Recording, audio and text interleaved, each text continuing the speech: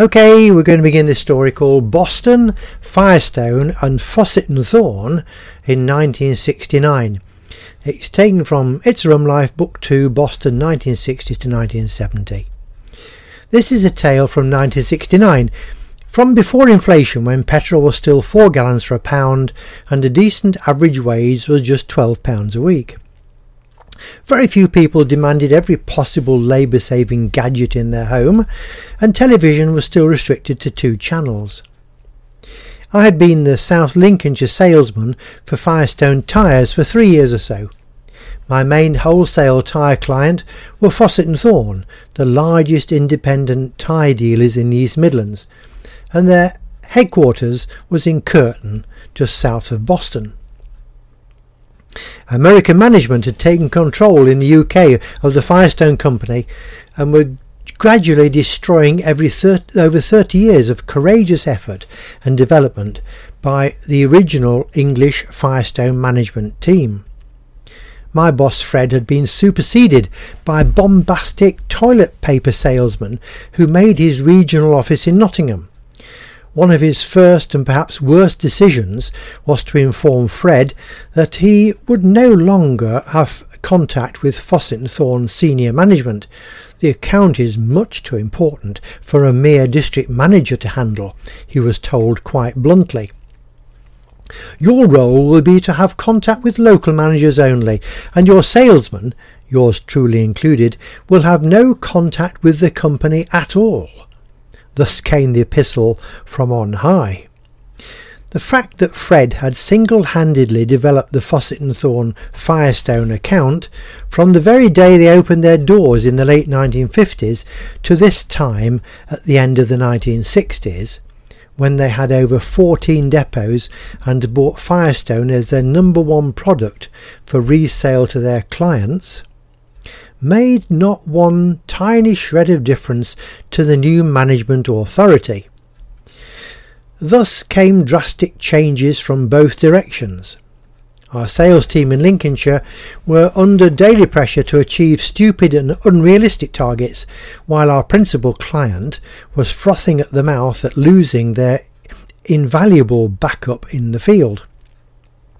Consequently, the heavy-handed demands made on Fawcett & Thorn were for increased turnover by our new those who must be obeyed management resulted in a total boycott of Firestone products by Fawcett & Thorn, and the further demand that Firestone collect all existing stock from all their depots and credit their account with its total value. Fred and I did not get our bonuses that year for the first time ever. To illustrate the background a little, there were in the UK at this time 4 major manufacturers who virtually controlled the tyre industry. They were Michelin, Goodyear, Firestone and Dunlop. Following these major brands were lesser known names still manufactured by the major companies but sold at greater discounts.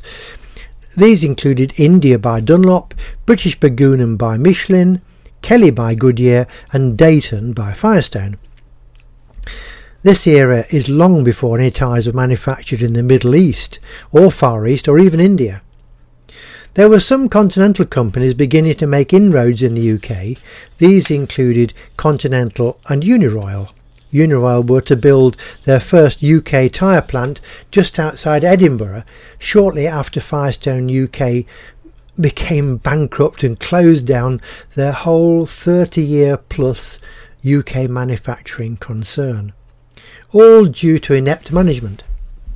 Back to Lincolnshire in 1969. 4 months have passed and Fred had once again had given control of the Fawcett & Thorn account. Harry Thorn and his managers had persuaded Firestone that their American-led management methods would just not do at all in Lincolnshire. This means that the salesmen were back in again and giving full backup to the Fawcett & Thorn sales team. Fawcett & Thorn, backed by Fred's unstinting support and superb service from Lincoln Firestone Depot, had developed into an account worth a minimum of £9 million per annum. In the 1960s this were huge. Consequently, Fawcett & Thorn were on the top rate of discount and rebates. Other independent tyre retailers in the county allied themselves with one of the other big brands, thereby earning their own high rate of discounts. Only by buying large quantities from one manufacturer could an independent dealer make sufficient profit.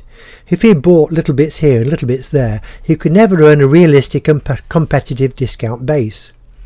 The only way we at Firestone could get a foot in the door with any other independent dealers was with special discount promotions on parcels of tyres.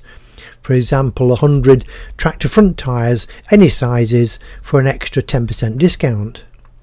These deals cropped up from time to time to clear stock or boost sales in quiet periods. The lean times, with no bonus and difficult, demanding management, had led me and many other Firestone staff to look elsewhere for their future. We could see the company gradually falling apart and certainly not capable of employing us for much longer. It was about this time in 1969 that Ruth and I started our first independent enterprise, ECYB. So the first story from that is The Last Boat Goes to Dundee, or Hijinks at Fosdyke Bridge. There we are. Thank you for listening. This is brought to you by Cracker Books, written and read by Keith Sanders. There are more Fawcett and Thorn stories, by the way, in the third book of It's a Rum Life. All the stories you listen to or read are compiled into books.